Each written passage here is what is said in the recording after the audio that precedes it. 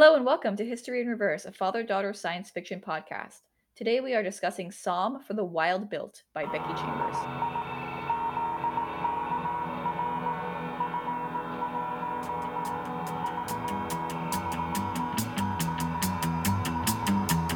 Hello and welcome to History in Reverse. My name is Caroline. I'm here with my father, Richie.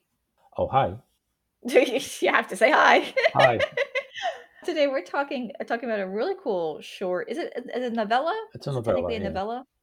Called Psalm for the Wild Built by Becky Chambers. That, Dad, I think you read it first, right? Yes, I read it first, and And then you told me about it, and I was like, huh, that's a really interesting idea.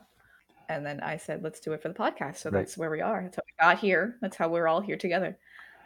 What you told me about the book that got me interested in it was that it was about a monk who, or rather, a world where robots live in the wild, Right. and a monk who goes into the wilderness and meets a robot, meets like a wild robot. And I was like, that's really interesting. That's like a really unique concept. I hadn't heard really of anything like that before. Hmm. So that's what interested me about it. And it's a good book. It's very good. Strong recommend. Anyone who's listening, it's short and the writing is phenomenal. But before I get too much into it, do you want to talk about the author? Right. So, if you really want to read the book, you don't want any spoilers. Although the story is not that complicated anyway. You go and read the book, and then come back. Mhm. Uh, so, Becky Chambers is a fairly new science fiction writer. She was born in the 80s, like 85 or something. And Mhm. this particular book was published last year, Mhm. 2021, and there's already a sequel. So there's a second book with the same Which is characters. that's odd to me because if this feels complete, but I This, mean, I think she won a Hugo Award for this one. Now she also wrote another series called the Wayfarer series, which is Wayfarer is the name of a spaceship, and this kind of mhm. mock a crew that of a bunch of different races doing deconstruct wormholes. That's the job. Oh, that's cool. Oh, And maybe I'll read some more by her. Yeah. yeah, so I read the first book, and the first book. The interesting thing about that first book that she self-published it. Hmm. She did a Kickstarter campaign, and she self-published it, and then it was picked up by a publisher, and did well enough that she wrote like four other books, basically the same set of characters. I just found out today that this Psalm for the Wild Built is an example of solar punk, and you were explaining to me what solar punk is. Yeah, it definitely is. So I think solar punk is a lot less common than what we're used to, which would be steampunk. So most people Right. have a concept of what steampunk Or is, but cyberpunk. basically, cyberpunk's another good example. I was trying to think of another one. So steampunk, I mean, basically, anytime you take like a way to power something and like the technology around that and make it like science fictiony in some fashion, you've created X punk. So steampunk is like Victorian era stuff that had like kind of is around the time of the steam engine, right? That's kind of where steampunk Right. comes from. Right. Cyberpunk, a really good example of cyberpunk is the game Cyberpunk, which came out 2 years ago. Well, Cyberpunk is like far future, like that's the computer Futurama's kind of stuff. Like, cyberpunk. well, no, Yeah, well, it's like Futurama's kind of network internet. cyberpunky. Neuromancer is the Neuromancer is a good example of cyberpunk. Absolutely. Solar punk is things sort of kind of around like solar power and things that are sustainable technology. right, sustainable technology and still kind of tapping into science fictiony kind of Right. technology because steampunk is past technology. Cyberpunk is like full science fiction technology, like things that are Mhm. like way like past us. Solar punk kind of is technology we kind of have, but like maybe a little bit more advanced. Um, a good example of it is the Disney animated movie Treasure Planet, which is based on the book Treasure Island. Treasure Planet has a solar punk, I would say, is a solar punk Mhm. Okay. style to it. The ships are the ships that go through space have solar sails that make the ship propel because they absorb the sunlight. Like Right. it's all kinds of stuff like that. So that's but yeah, that's cool. I hadn't thought about the fact that it was solar punk, but I like that a lot. This was the first time I heard about it, so that's about to make sense. But I think overall, just like to say at the outset, the writing in this is phenomenal and it's hilarious. And There's like, there's many interesting things about it. So, like one of the things we always talk about how the author introduces the setting and he wants to give a background of the world. So, in mhm. this one, there's yet another way. The author basically quotes from some historical work that describes this planet. And I love the very first sentence of the introduction, which is, if you ask six different monks the question, which godly domain robot consciousness belongs to, you'll get seven different answers. And Yes. it's like right away, it's like, this what? And this introduction, which is just a few pages, it's from Brother Gill, From the Brink, a spiritual retrospective on the factory age and the early transition era. And what's great about that intro, and what's great about I think all of the writing in the story is that there's no wasted space in the story. Like every word, every sentence is teaching you something in a very natural, organic kind of way. Like you read that and you get so much about the society just from that line, right? Like the fact that they're, extremely philosophical and they're concerned about philosophy and they're concerned about the meaning of what they're doing and the purpose of what they're doing. And at the same time, you get the fact that there are conscious robots, and you get the fact that there was a factory age and there's a new age, and they're like you get like all of this kind of packed very tightly into this very short narrative and like in very small spaces. So like kudos to her because that's hard stuff and that's awesome. Yeah, and I mean, she describes this religion with like six different schools of thought. And then you get an inkling from the introduction that there was something called the factory age. The robots became conscious and Hmm. they decided to separate, where the humans lived in one spot and the robots went into wilderness. What's interesting about it though is that we don't get like straight up exposition like that very much. So like in a book like Solaris, for example, because Mhm. we covered Solaris previously, we get large sections of Solaris that are just exposition. Or a book like 1984, like in the middle of 1984, he sits down and reads a book, right? It's Right, just right. exposition. It's just the author saying, "Look at this cool world I made. Like I'm going to tell you all about it in great detail." And like they're very excited they want to tell you. What Becky Chambers does here, which I think is probably the more effective storytelling method, is instead of just providing like chunks of exposition, she weaves that information into the actions that are happening, because like a lot of stuff happens in the story. There's a lot of events that Yes, occur. You learn like about the six gods, for example, throughout the whole story up until the very end, like at the that's very right. end when they Yeah, get into the monastery and they sort of have the six gods there. And right, do I totally understand every aspect of all the gods? No. But do I need to understand the story? No. I All I need to know is it's important to sibling Dex. right. The way that she did that really is phenomenal. I know that's what a lot of the writing is. It's very funny and very accessible in a lot of ways. Mhm. So I thought that was great the way she did that. So you mentioned sibling Dex. Who's this person? Sibling Yes, Dex. sibling Dex. So sibling Dex uses they them pronouns. We're going to do our best to respect the fictional character of sibling Dex. So Sibling Dex. sibling Dex is a monk, and monks are usually Yes. brothers or sisters. So Hmm. in this case, he's a sibling They're a because he's sibling. neither. Yeah, right. They're a Yes. sibling. Yes. Yes. Yes. It's okay. We'll get there. I have trouble with it too. It's okay. We'll manage.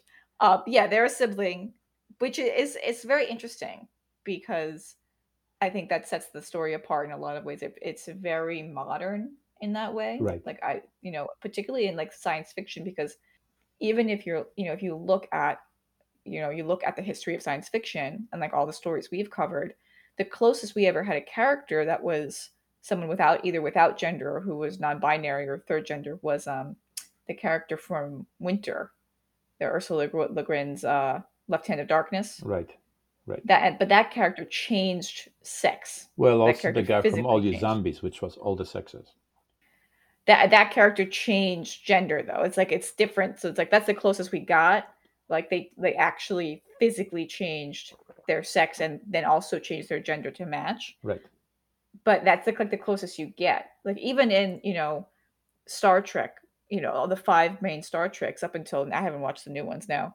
You don't really have. I mean, you have characters that play with gender on occasion, but they pretty much stick to male, female, and even then all the alien species they encounter do too, right? Right.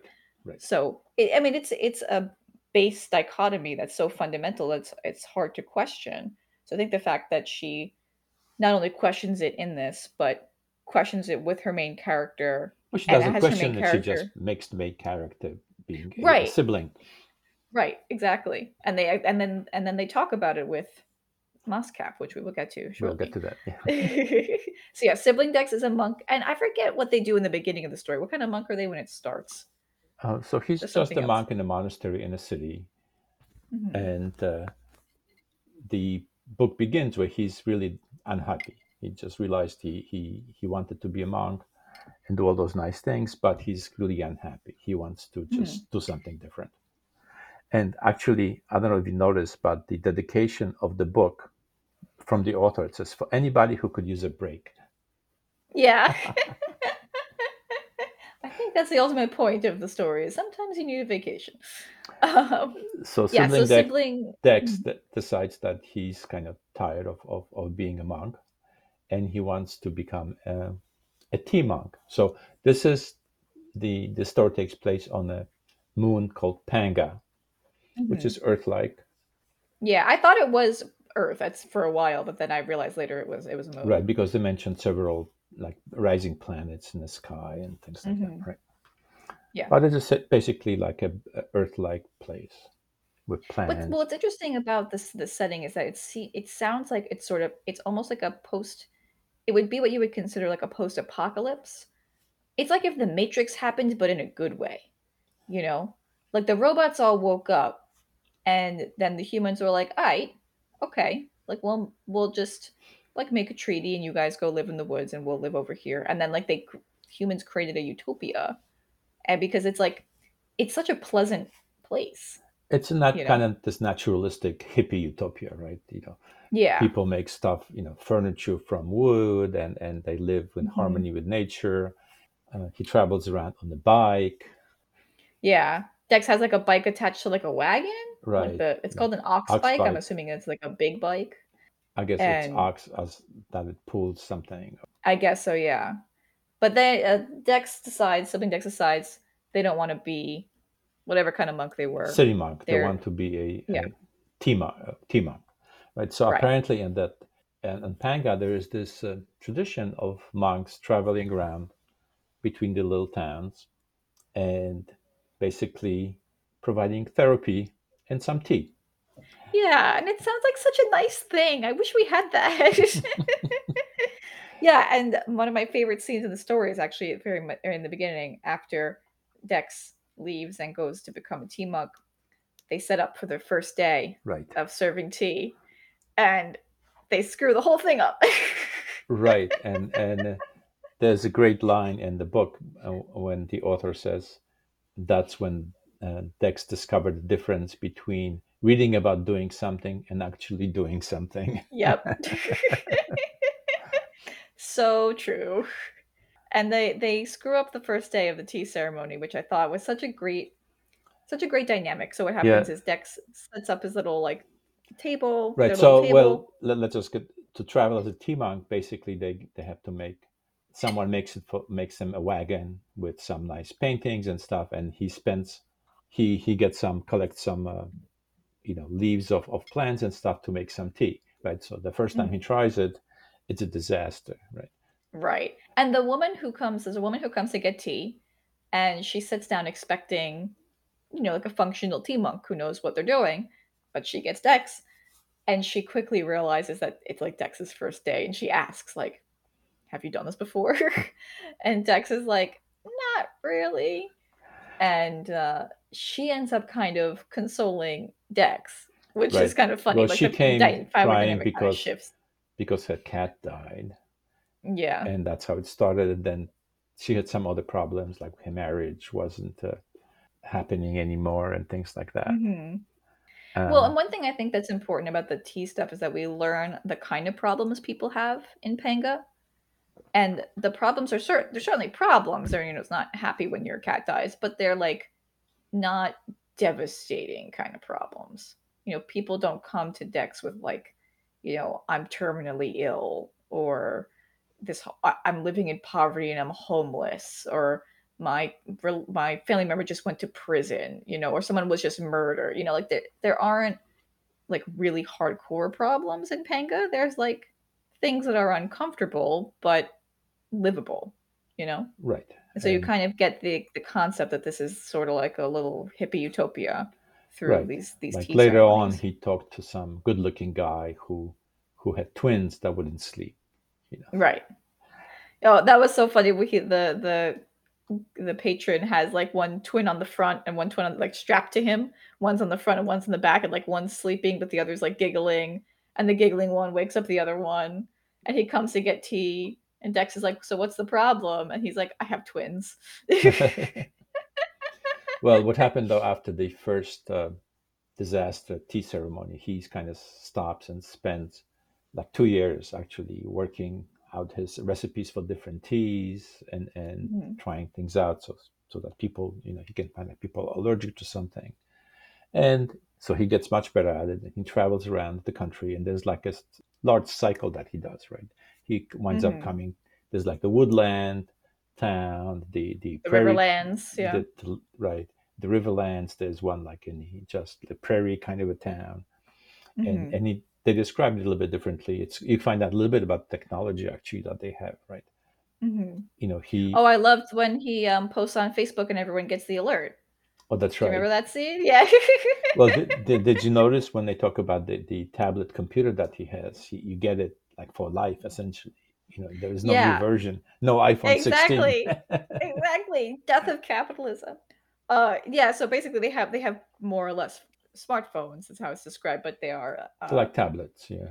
They they're feel like a very little bit bigger. durable. Yeah. They're very durable, and there's a great scene where Dex goes and they set up their tea thing, and they send out like a message, and everybody around all at once gets the alert that Dex is And here, the and they yeah, all ping at the same time, and they all take out their like little phones and like check it off or whatever.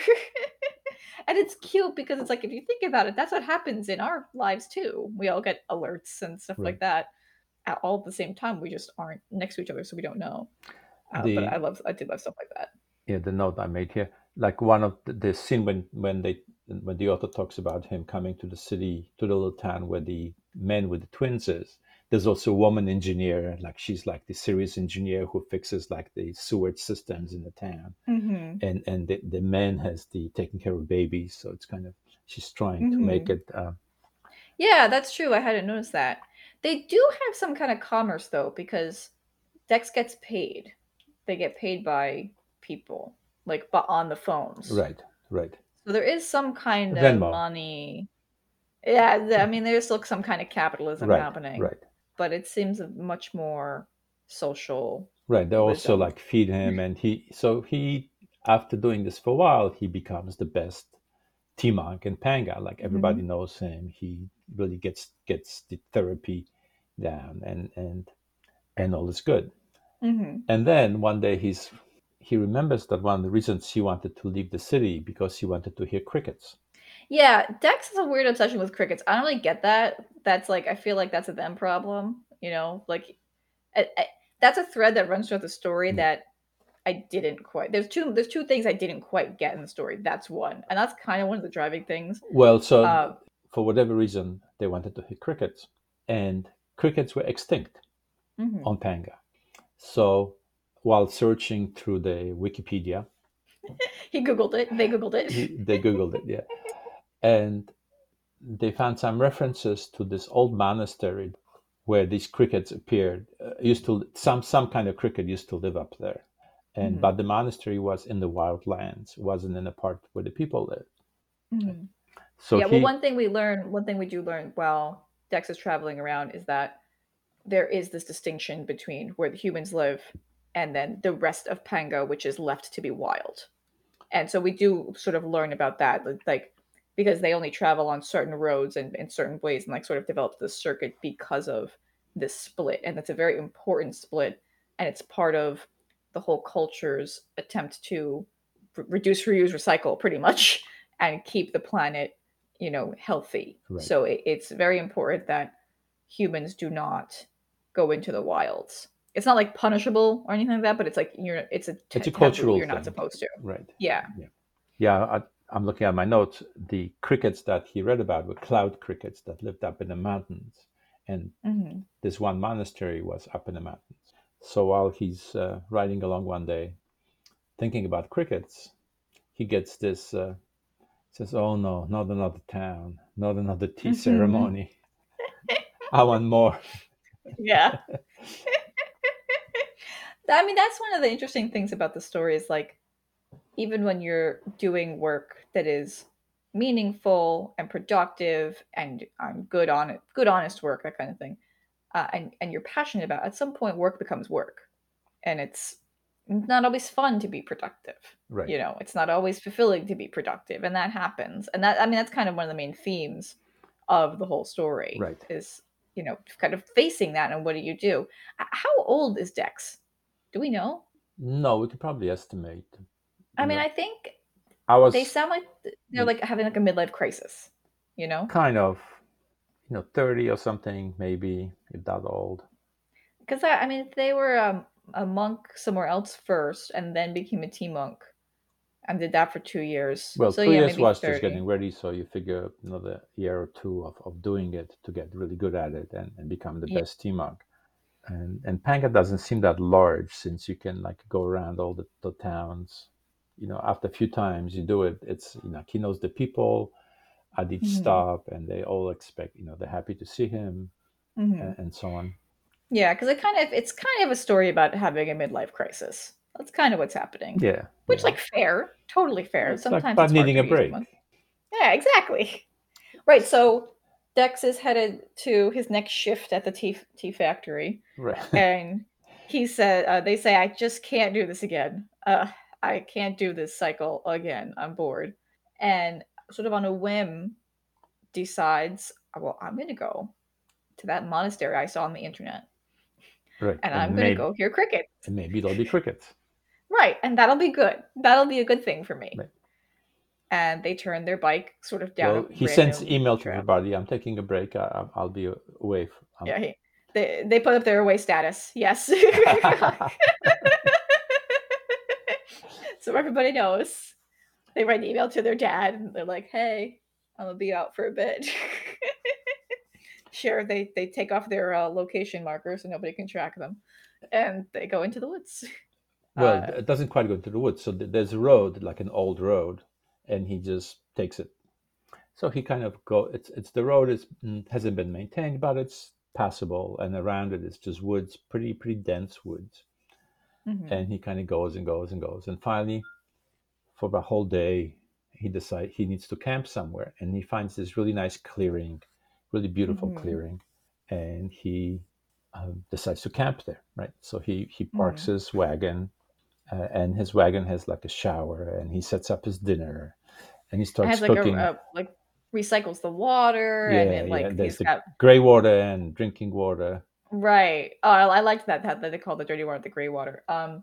This is one of those scenes where Becky Chambers' writing was really, really good because with very few words, you could see what she was describing, and she's particularly good at describing food, which comes up a lot actually in the story. And she's describing like the cooking and the smells and the sounds and the feeling and like the just like the calmness and like the relaxedness that you feel on like your first day of vacation when Right. you know that you have like all this time in the world to like chill.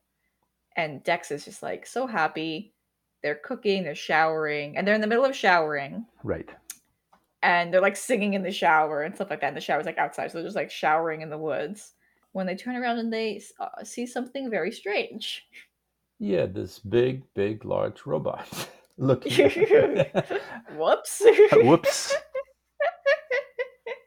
Yeah, this is giant. I think they describe it as like 7 feet tall, 7 foot Right. tall robot. And he's just like, "Hi." Right. I imagine this robot with like these big eyes. Like, hi, Hmm. very friendly. Yep, very friendly robot And pops out and it's like, "Hi, my name is Mosscap. How are well, you? What can I help well, you with?" his name was Splendid Speckled Mosca. Splendid Speckled Mosscap is his full name, but he Right. shortens it to Mosscap Right. because he knows. Well, I guess so. this comes up later. Moscap uses it pronouns. Right. So I have a So note about that. They had the discussion about that. right. So Moscap and Dex do end up talking about that. So it's weird for us because calling a sentient thing it for like the reader Hmm. is just rude. But that is what Moscap Yeah, Moscap said uses. basically, I'm an it and you're they.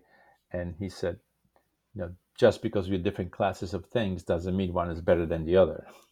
I see your liberal propaganda, Becky Chambers. I see it. I'm here for it, but I see it. Anyway, so clearly Dex get very surprised by this, kind of startled, and in the process of trying to kind of sort out what's going on, he forgets his dinner is cooking and it gets burned. hmm And Moskop has never met a human, so he's saying, I was sent by the robots to find out how humans are doing. Yep. So I'm here, I want to learn everything about humans. What's the question that Moscap's trying to answer? What do humans need? What do humans need? Yeah. Yeah. And Dex is like, I am standing naked in the shower. My dinner is burning. I need my towel. What? What is happening? What is happening? And eventually, Dex does get his towel and takes care of their dinner, and basically like sits down and has like a fireside chat with this robot. Well, right. So he finds out the reason why is the robot called Splendid, something Splendid Speckled Splendid Muskup. speckled moss, yeah. Because when I forget the word the robots use. When a robot first wakes up, Right. the first thing that they see, the first thing that they perceive, Right. is what they name themselves after. Right. Which is fascinating because the robot names that he like throws out now and then are so weird. Like there was one that was like it was like fox and rabbit or something like that, which Right. is Right. like it's like where you woke up and saw like a hunt happening. What like a horrible thing did you wake up to? And like one of them was like something about bones. One was like dry bones or something. And I'm like, oh my god, where were you? But it's a really interesting concept. So the robots all sort of have these very nature names because of that. But a splendid speckled mosscap does shorten his name to mosscap. Then they just chat. They like They talk about chat a bunch of and stuff. Muskup wants to know what Dex is doing in the wilderness. Dex is And kind Dex of is like, I'm going to go listen to crickets. well, he's kind of not sure what to do because he kind of try to get away from everything, and this robot interfered. Mhm. And Right. And Mosscap wants Dex to come and show him around Panga. He wants like Dex to be like his guide. right, And Dex wants none of that. Dex is like, that's not the plan. The plan is to go into the woods, see the crickets, and I don't need your help. Dex thinks he doesn't need his help. well, Mascot says, "Oh, great, I'll come with you. Yeah. Fantastic." Well, Dex doesn't think that they need Mosscap's help Right, until until they they do, yeah, see well, until they see the bear the first right, night. So the a bear, they're camped out, they've got food. A bear comes and sniffs around, and it's scary. right, And Dex says, "Okay, never mind. Giant 7 foot tall robot, come with me to the monastery." But like when they had that first like meeting that night, they talk a lot of philosophy and stuff like that. A lot of the story, the narrative arc itself is very simple and like a lot of events happen, but there's not high tension. It's a very low tension, right, which is nice. It's kind of a comfortable, relaxing story to read. But the low tension is sort of juxtaposed against the very I get this like very philosophical, complex thoughts that Dex and Mosscap are exchanging. Because you have this like sort of simple setting. It's like a camp, and then it's like a forest trail, and then it's like an old building, right? You have like these relatively simple places, but all of these places that they are, like a cave at one point, all of these places that they have these like very high level philosophical like conversations about like the meaning of life. And it's the juxtaposition is kind of interesting and yeah. So there's like a couple interesting events. So like Dex decide to let Muscat come with him, right? So then mhm. continue, and then like the next night when he has dinner, he's just sitting there. He says, I can't eat while you're just sitting there. But the robot says, Hmm. we don't need, I have batteries, I have solar panels. I don't need. Yeah. And Dex says, no, that's just wrong. I can't do that. Hmm. So Dex says, he prepares the meal and he makes two plates and he Hmm. puts in front of Mascot. And tell Mascot, don't say anything, just sit there. And so he eats his part and Hmm. says, now tell Mascot, now tell me that you're not hungry anymore.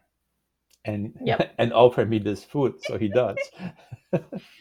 Right, And exactly. Well, yeah, that was one of the scenes that so I thought the story was well done, but the two things that didn't make sense to me were the crickets and that scene. Because I get the point, the narrator is trying to tell us with that scene, like the some of the no, but that makes thing some perfect sense to me because, like, when you have guests, somebody as a guest at your house, let's say, and you yeah, but if you eating, have a yeah, but if you have a guest that you can't eat, but it's not that it's it's like not an that you're not emotional kind of. I offering. mean, Dex wasn't particularly logical. It's an emotional kind of thing. It just feels But that's the wrong. thing, Dex is too smart of a character based on all the conversations that they have. They're too smart of a character for that.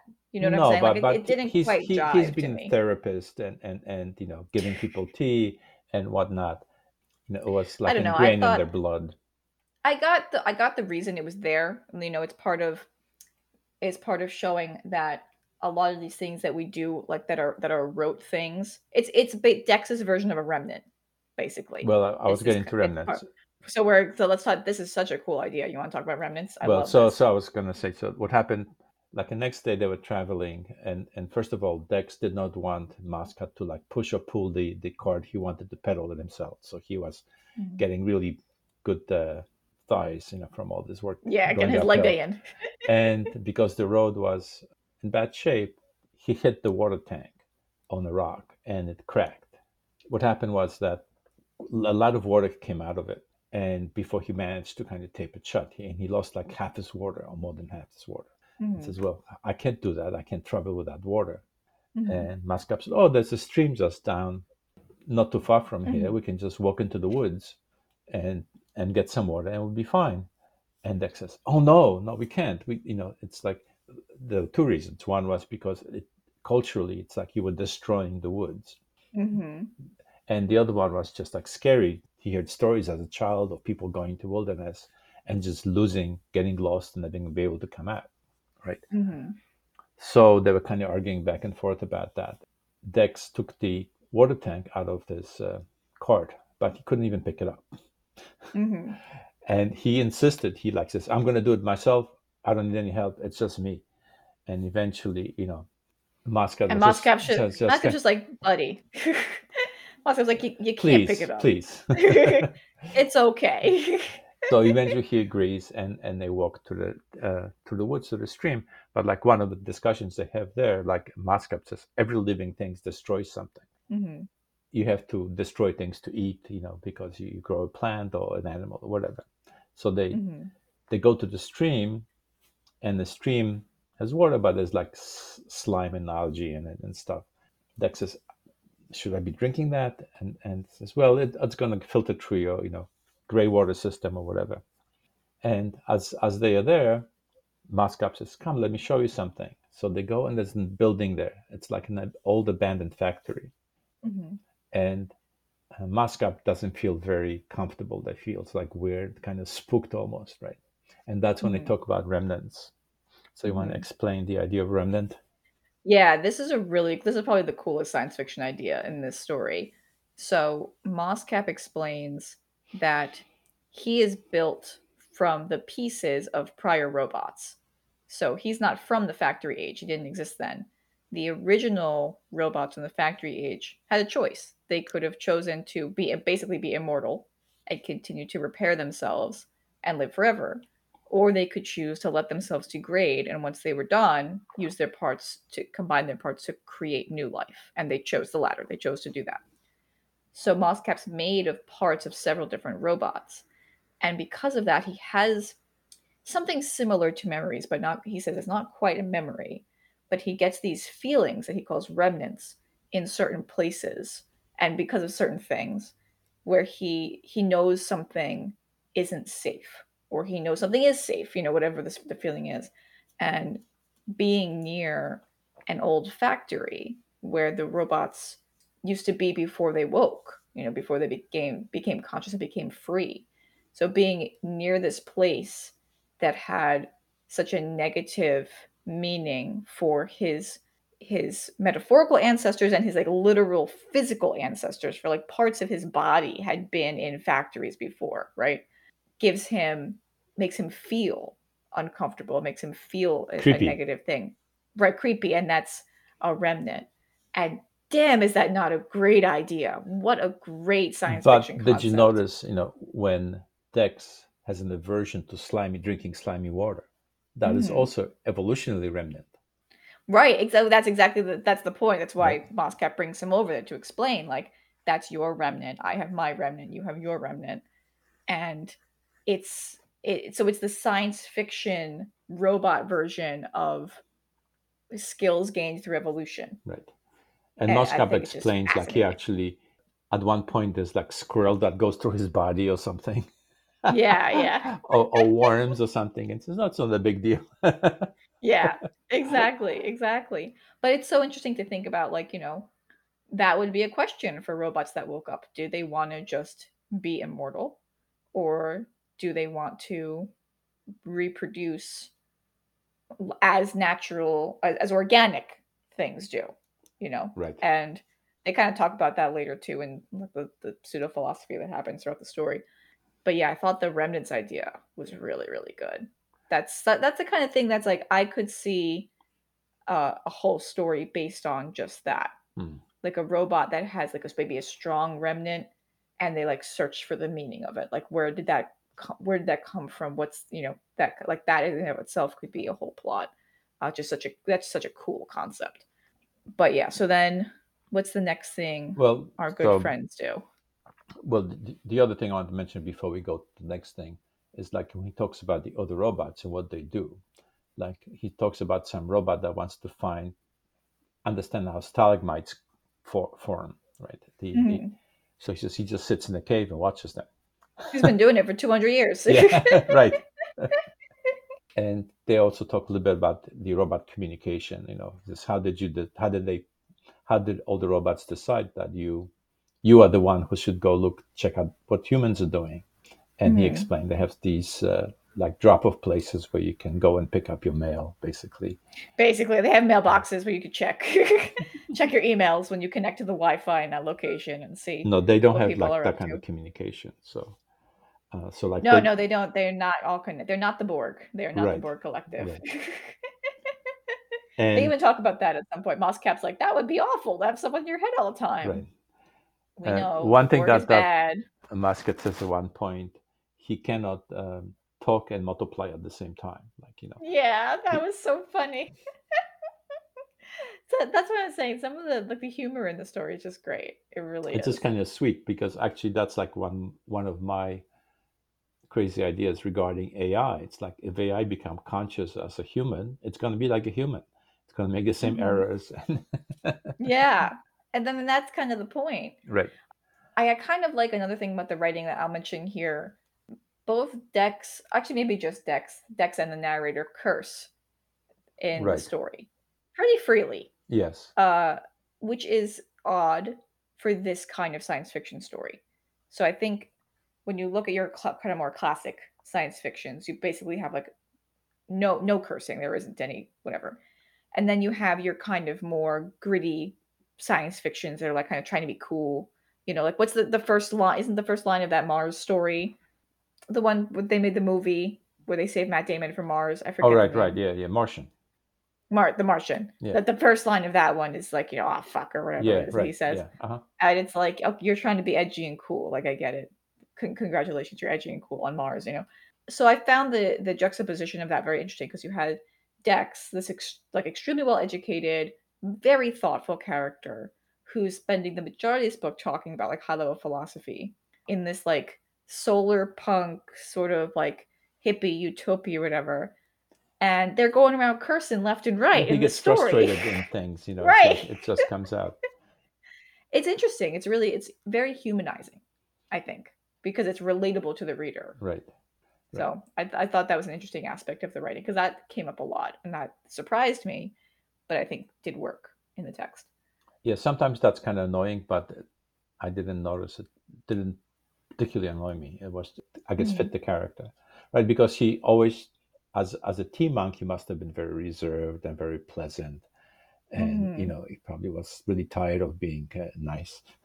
Yeah, exactly. Anyway, so after they Okay. get the water, and they repair the tank, and they continue, and then finally come to the place where the road is just completely destroyed, and Mhm. there is no way for the bike to get through, or the wagon to get through. So the Muscap Mhm. says, "Well, I guess that's where we stop." And Dex says, "No, Text says, "Never. I shall never." not stop. Nothing will stop me." So he grabs a bunch of stuff into like a backpack and says, "I'm going.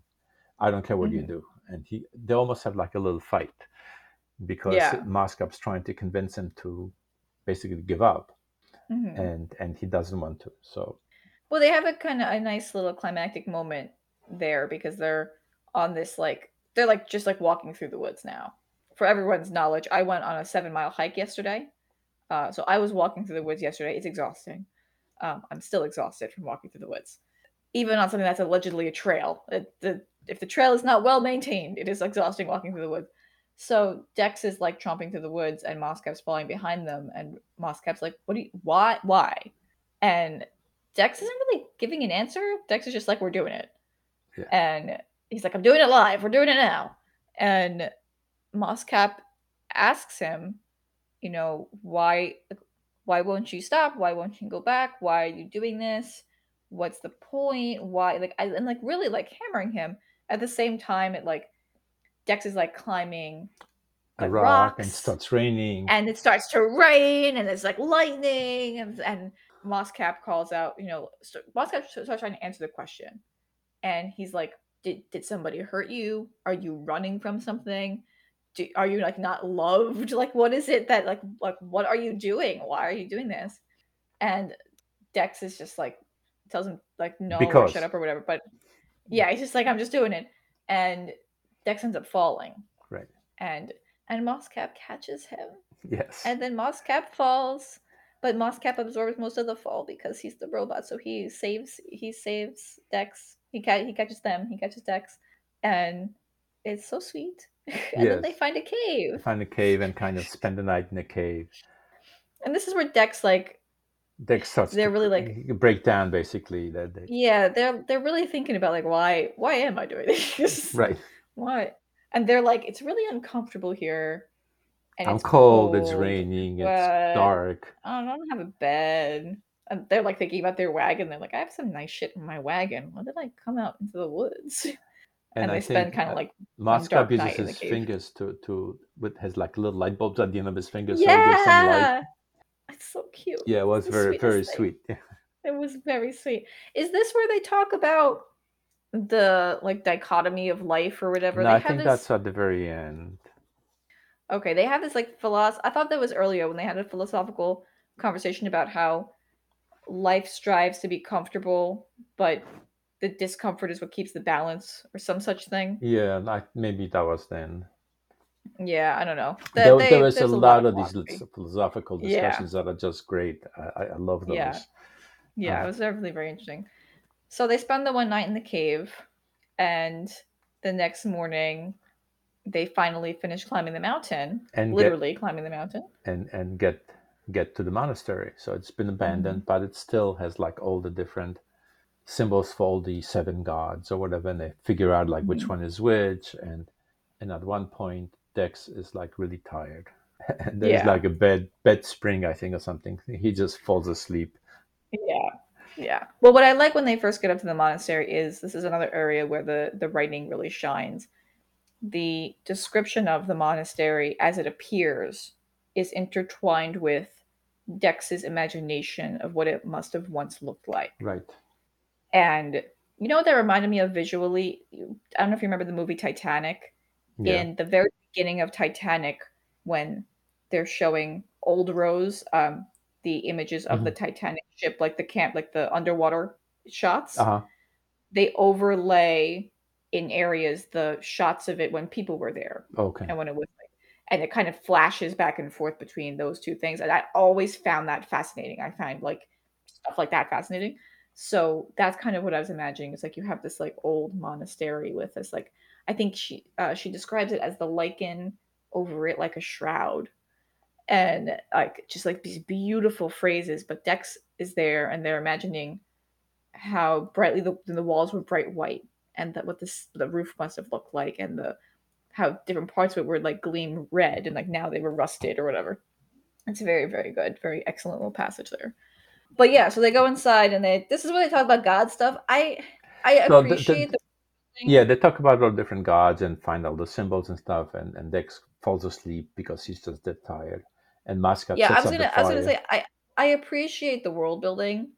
I don't know that it got us anywhere besides being kind of neat. Like in terms of the gods, like the fact that there are these six gods and there's like parent gods and child gods, whatever. It's like we understand that they're important to Dex, but kind of at least in this story, they don't do much. Maybe in the sequel, they're kind of drawn out more, but they're just kind of they could be anything. There could have been six gods, there could have been 10 gods, there could have been the Greek pantheon. Like it could have been anything. Right? Could have replaced it. It didn't really have much of a meaning. But yes, Dex gets tired and So falls then asleep. I think Mascot made the fire. So Hmm. when Dex got up, there was fire in like one of the places, one of the, I guess, altars for one of the gods, and they was Hmm. all very happy. So they had a discussion. There's one, I'm not exactly remember exactly where this happened, but there was this great discussion where Dex was saying he's searching for the purpose for his life, right? He doesn't Yeah. know.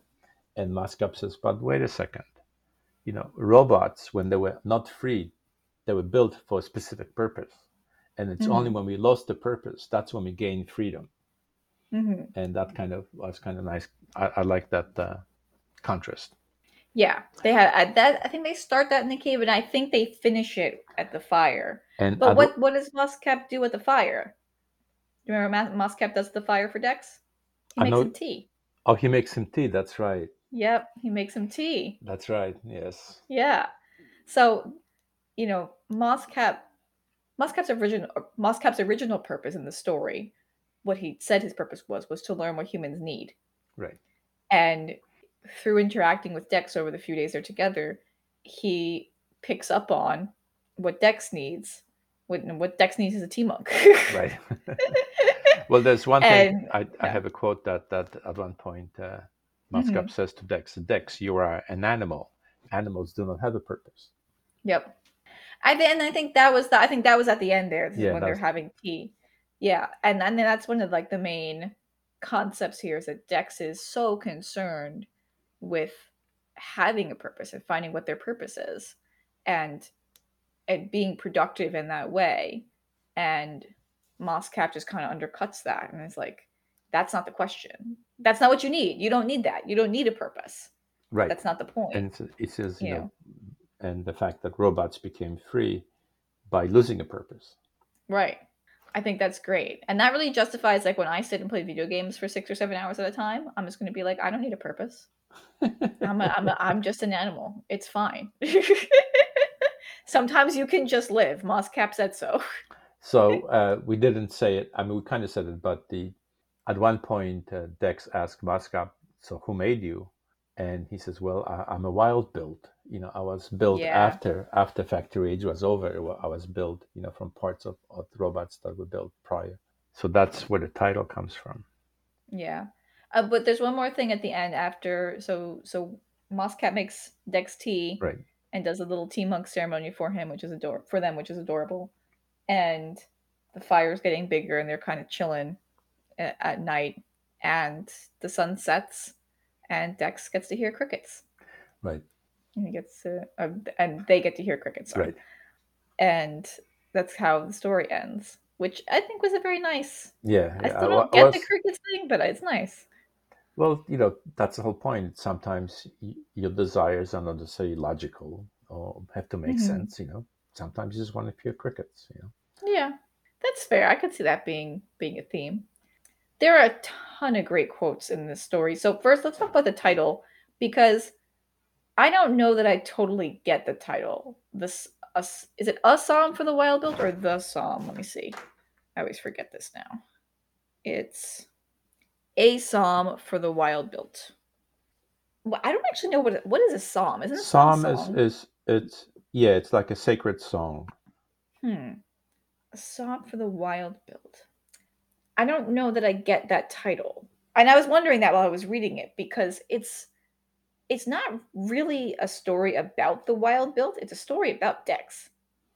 I mean, it's a story about kind of like the meaning of life, I guess, more broadly, which I sort of can include Right. the wild build, but it's not explicitly about like, it's not a human learning to accept a robot or a robot, learning a profound lesson or anything like that. It's like the story itself is relatively Well, it's more minor. like Dex learns more stuff. Like one of the things I outlined, like I was talking about philosophy that they talk about. Dex ask Muscat about dying, and he says, "Doesn't it bother you the thought that your life might mean nothing in the end?" And he replies, or it replies, Mhm. "That's true for life I've observed. Why would it bother me? Do you not find consciousness alone to be a most exhilarating thing? Here we are in this incomprehensibly large universe on this tiny moon around this incidental planet, and all that time, this scenario has existed. Every component has been recycled over and over again into infinitely incredible configurations, and sometimes those configurations are special enough to be able to see the world around them."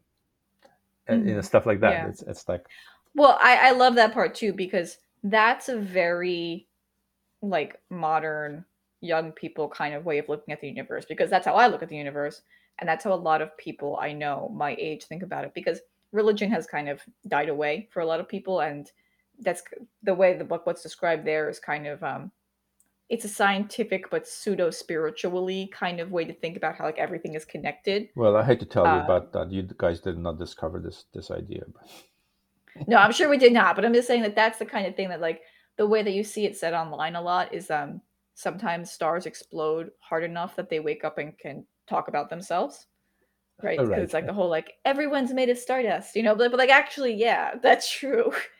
And that kind of the connection to the universe through the knowledge of the cyclical power of science is very much akin to spirituality. It's not spiritual in the sense that it doesn't require a non-scientific explanation, but it sort of serves the same kind of function. Hmm. So that's kind of what they're talking about there. Meanwhile, Dex is quite religious. Dex Right. He's a has monk. this They are very a monk. Yeah. fundamental religion. Yeah, they're a monk. They have this very fundamental part of themselves that is very religious, but they're having these conversations with this robot as well. So it's very interesting. I don't know. Do you get the title? I don't know that I get the title. Like a sacred song for the wild bill. I don't know that I. Oh, is it the crickets? Is the No, no, crickets the no, song? I don't know. I'm trying to find something. I'm usually better at this, but I was thinking about this for a few days, and no. I don't know. It sounds good. it's a cool title, super cool. But I just don't know that I totally get it. But let's look at some. Let me take a look real quick through some of my quotes because I highlighted a lot of quotes. You like this is the one when they talked about Frost Frog, which is the guy who's watching stalagmites form. Mm-hmm. And Maskap says, but if I wanted to crawl into a cave and watch stalagmites with Frost Frog for the remainder of my days, that would also be both fine and good. You keep asking why your work is not enough, and I don't know how to answer that because it is enough to exist in the world and marvel at it. You don't need to justify that or earn it. You are allowed just to live. That is what most animals do. Mm-hmm.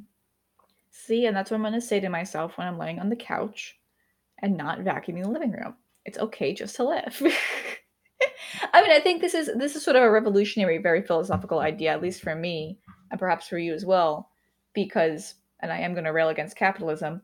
Like, capitalism tells you have to be productive, and there's value in productivity, and that not just that there's value in productivity, but there's only value in productivity. And I think that's something people struggle with. I think relaxing. I mean, a lot of people I work with Mm-hmm. have a hard time relaxing because they feel like they could always be doing more. And like, yeah, you always can be doing more. Of course, you can technically always be doing more. It's an impossible standard to live to. So these kind of hippy dippy philosophies are really attractive to the millennials. Well, so I read this other book recently called The Dawn of Everything. which is a Okay. book about anthropology and different forms of human societies, how they existed in the past. But in philosophy, there's really like two views that started during the Enlightenment. There's like this guy named Rousseau who did this very naturalistic philosophy. People live pure in nature, very adapted and all happy, hippy dippy kind of a stuff. And the other Mm-hmm. view is Hobbes, who said the life is brutish and short, Mm-hmm. and everything is a struggle, and you have everybody fights against everybody else. And those Mm-hmm. are like two extreme points, and real life is neither. This book actually talked about historically what happened with human civilizations and stuff. And the civilization we have today, which some people say, well, that's the best or whatever, the most advanced, or that's the best with the organized people, is maybe not necessarily true. There were other ways that lasted Mm-hmm. actually for much longer than the current age has.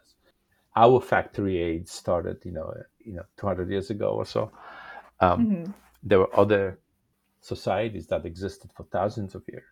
Mm-hmm. You know, real societies with cities and culture and stuff. They were just different than what we have today. Mm-hmm. We just happen to think Yeah. that we are the most advanced because Everybody thinks they're the most advanced. right, right.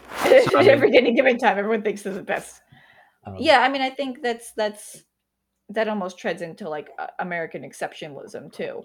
You know, not just American. I being mean, yeah, but I mean, just through my experience as only being an American, right. that. But if you look at like history and each tribe or larger group of people always call themselves the people or the Hmm. human beings, Yeah, and all yeah, these other guys are like that. Um, yeah. It's definitely interesting. I mean, I one thing I like about this story is that the structure of the society makes you question all of those aspects of your current society because Dex is relatable to us in that they have a job, they have a family, they have attractions to people, they have food they eat, they have this little adventure, they have like feelings and philosophies. But the actual practical way Dex lives is totally different yeah. in every way, right? Like I mean, except that they have a cell phone, right? Like Well, yeah, everything they have else, Spotify and everything else. they do have Spotify. But it's like everything, every other way that they live. Like I'm reading this story, and I'm like, that sounds so pleasant. That sounds so pleasant. Oh, that sounds so pleasant. And you do kind of wonder at a certain point. I think the narrative is designed this way to make you say, like, Dex, what are you complaining about? I think that the narrative is designed that way for you to read it and be like, wow, this is so Right, but well, pleasant. if you think back to Return from the Stars, Hmm. right? The guy arrived in this future world where everything was pleasant, everything was safe. You could get Hmm. anything you wanted. There was no issue with anything, and yet he was unhappy. Yeah. He had no purpose. Well, I mean, that's kind of the interesting bit about this is that the society that has been established on Panga in this story has managed to provide for everyone's basic needs. Nobody's, from what we hear, nobody's homeless or starving or Right, lacking medical right. attention, whatever, but simultaneously still demanding labor from people in all different areas, but not the kind of labor that's like exploitative. Well, I mean, in any society, there's some work that needs to be done, and somebody should has to do it, right? Hmm. But in this book that I was reading, they talk about some of the early American Indians from like 1600s who went and visited Europe, Hmm. and there was one of the guys, one of those Indians was quite a bit written about him, what he said, and one of the things that surprised him, he says, "Why are there people hungry in Europe?" Yeah. Because like Hmm. in this is Northeast Indians, like around New Jersey and stuff. He says when Hmm. you hungry, you just go to a village and people say, "Oh, you hungry? You have some food. You need a place Hmm. to stay. Stay. What's the problem?" Because of capitalism. Well, I mean, that was before. We talking about 1600. There was feudalism. There wasn't capitalism yet. Hmm. So, again, Well, there's the different organization of society, and the this particular book makes an interesting point that a lot of the ideas that would be called enlightenment in the Western world, a lot of the writers who were the writers of enlightenment were inspired by what they've heard about American Indians and how they lived, how they organized the society. Mhm. But Mhm. anyway, this is kind of like a utopian society, but there was something bad in the past. There was Factory 8, something happened. The robots became conscious, and there was a decision to kind of split the two worlds. The robots stayed in the wild, and Mhm. humans had their own civilization. Kind Right. of. Well, I think that yeah, no, go ahead. No, my interesting question though is, like, humans built towns and stuff. Why didn't robots build anything other than just other robots? They don't need to. The Moscap talked about that. They don't need to sleep or eat or need shelter, anything like that, so they don't need towns. I mean, if you think about it, if you didn't have those needs, if you were awake 24/7 and you didn't need to feed yourself and you didn't feel warm or cold, why would you? Why you wouldn't have to stay home. You could just go anywhere indefinitely. I mean, they go Uh, around and talk to each other. They have meetings sometimes. well, yeah, so they have meetings sometimes, but other than that, they just kind of like roam around. It also sounds like they have most of Panga. It sounds like most of Panga is for the Mm, Wild Bill, and the humans were in less of Panga. That's the way it read to me. That the humans were they were kind of the sequestered ones, which no, makes me wonder. Part of the Panga utopia is population control. Population control is a really important aspect of the keeping the balance that right, they've gotten. right, They have to have enough replacement people, but not too many right. because they'll run out of space. You know, so that's like another aspect I was thinking about in the story that doesn't they don't really get into at all. I But was Sibling Dex human, I guess, right? They talk. I thought they were on Earth for a long time, but I guess they're not because it's Yeah, it reads different. like But it yeah, was on Earth, yeah. but it's not. I kind of like the idea though that this is sort of like the opposite of the Matrix, right? Because in the Matrix, the same thing happened. The AI took over. The AI got smarter than people, and they started to organize, and it led to like this horrible war or whatever, like that. And it's like those kind of ideas, those kind of like dystopian, dark science fiction ideas. I feel like are a little bit out of fashion now. Yeah, You yeah, know, it's tiring, of some alien race coming down to destroy Earth, and Star Trek has to right? stop them. Yeah, Especially I think in the wake of the pandemic, I think people got real tired of sad TV and sad media mm, because a lot of these shows and books and movies that were kind of really harped on that pre-pandemic haven't survived. Like the best example I can think of is Game of Thrones. Game of Thrones, the whole premise of the TV show, because the creators didn't understand the books, was like anyone can die. It's shocking. There's death and bad things. Bad things happen in the show, and it was like really, really popular when it aired in 2015. But that got like exhausting to yeah, watch. yeah, and you're And right. there's And this been this story is very uplifting. It's like it's so sweet, right?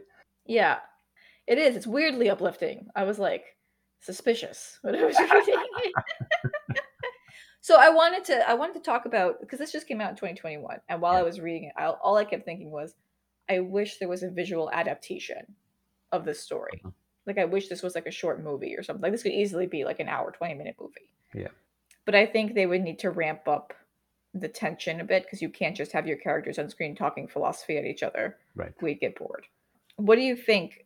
Like if you were to write it for the screen, like how would you ramp up the tension, I suppose, without necessarily adding explosions? You could do more stuff with the wilderness where he has to get off his bike and fight through the wilderness to get, the Hmm. cave part. I don't know whether you want to fight the bear or something. He could so something Dex could fisticuffs the bear.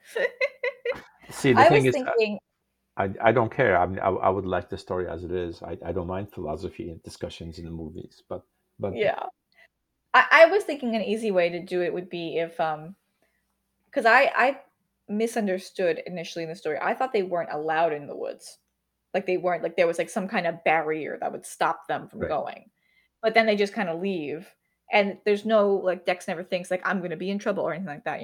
So I think one way to kind of ratchet up the tension overall is to not just make that like socially weird to do, but make that like their version of illegal. Like Mm. you're not allowed to. And then maybe make Moscap like maybe there's like part of the deal, the treaty between them is that neither humans nor robots can cross the border, and maybe both Moscap and Dex are trying to cross the border at the same time, basically, and encounter each other. Like I think that could be something, Yeah, they maybe do something talk with about some kind of agreement that was made between robots and humans, right? So, yeah, the treaty of whatever it is. But it's like it's not the kind of thing where Dex is worried about. They're not like, right. oh no, I have to be careful, not to encounter any robots because He didn't per the even, treaty I they're mean, he didn't seem to even think about robots when he went to the wilderness. He just wanted to hear some crickets. right, exactly. It's a good thing he ran into they ran into Moscap Yeah, because otherwise they wouldn't have never made it to the right. monastery. So yeah, I was thinking about that. And then the other fun thing to make me extra special and sufferable, I started taking a screenwriting course recently, I and heard I've about been that. learning about yes, I've been learning about the structure of stories and story and movies and things like that. And now I can't stop seeing it everywhere. And I'm just like, every story is this way. So every story has an act one, an act two, and an act three. Hmm. And this blew my mind, and I should have known this beforehand.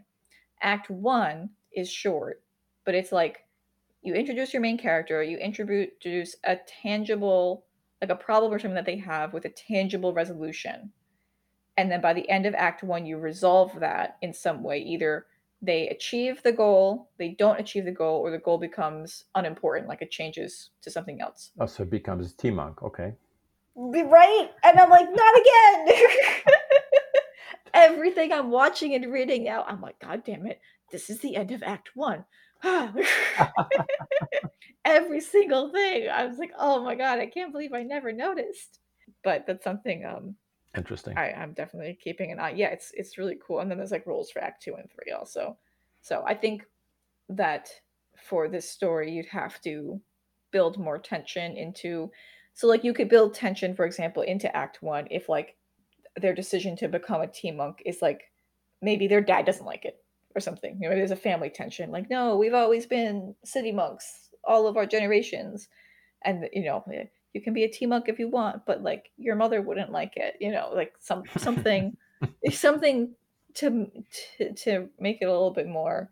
You would need something. It's kind of like when they made A Story of Your Life into a movie, and they had to add that like military Right. thing. They had to add an explosion. I don't think that that was the best way to ratchet up the tension for the movie Arrival, but I get why that happened because you can't do philosophy on the screen the same way you can do philosophy in a Right. text. Right. Yeah, I mean, So there's a lot of inner kind of life that happens on the text, but you can't really portray on the screen very well.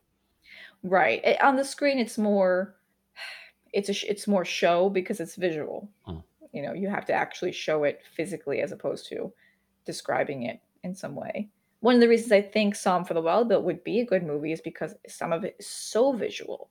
Mm. It's the descriptions are just fantastic. And the characters good, both of the characters are good. The world building's good. I mean, like some of the descriptions, there's like a town that Dex goes to and they see these like houses that are built into the trees. Right. Yes. They're like tree houses, but very fancy tree Right. houses because they don't want to touch the forest floor because they don't want to Right. disturb the forest floor. And I'm like, that's like such a good idea. But anyway, my last question, my Hmm. last rambly kind of question is this a story or is this a series of philosophy essays kind of strung together with some characters? What do you think? Yeah, it feels kind of like a bunch of philosophy essays, doesn't it? I mean, I think Because the story itself is pretty kind of straightforward. There's nothing. it's not even exactly a travel log. Like it's not like quite long enough to be a travel log. It doesn't travel far enough It's like a for buddy that. story, a little buddy story. There's two Yeah, buddies, yeah, and they have a little bit of an adventure while discussing philosophy. yeah. I wonder about what influenced what. Like, did the author think of the world and then build a story in it and then add philosophy, or did the author think of philosophy and think of a story and then the world, or did the author think of philosophy then the world and the story? Like, in what order? And I'm sure it all kind of happened at the same time, but like it's sometimes, and we see this in other things like 1984 and stuff like that, where it's like the Solaris, where the author like really wants to tell you like how they feel about life, and they kind of just manage it into like a character's mouth, Hmm. and it works here. But I think the reason it works better here than other places is that that's how the story was designed to be. It wasn't, Winston Smith sitting down and opening a book about Big Right, Brother and reading right. about, it was, or the main guy in Solaris going to the library and opening a book about Solaris.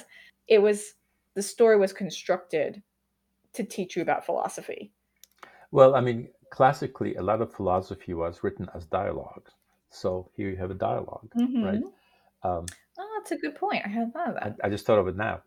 The other book that I've read, it's called Journey to a Lonely Dark Planet or something. It doesn't have any philosophy that I noticed. I mean, it has nice characters and kind of fun story, but not that. not much philosophy at all. Whereas this is, well, I mean, that kind of comes up when you talk about robots, right? Artificial consciousness is it such, it's such a kind of interesting thing to talk about. Mm-hmm.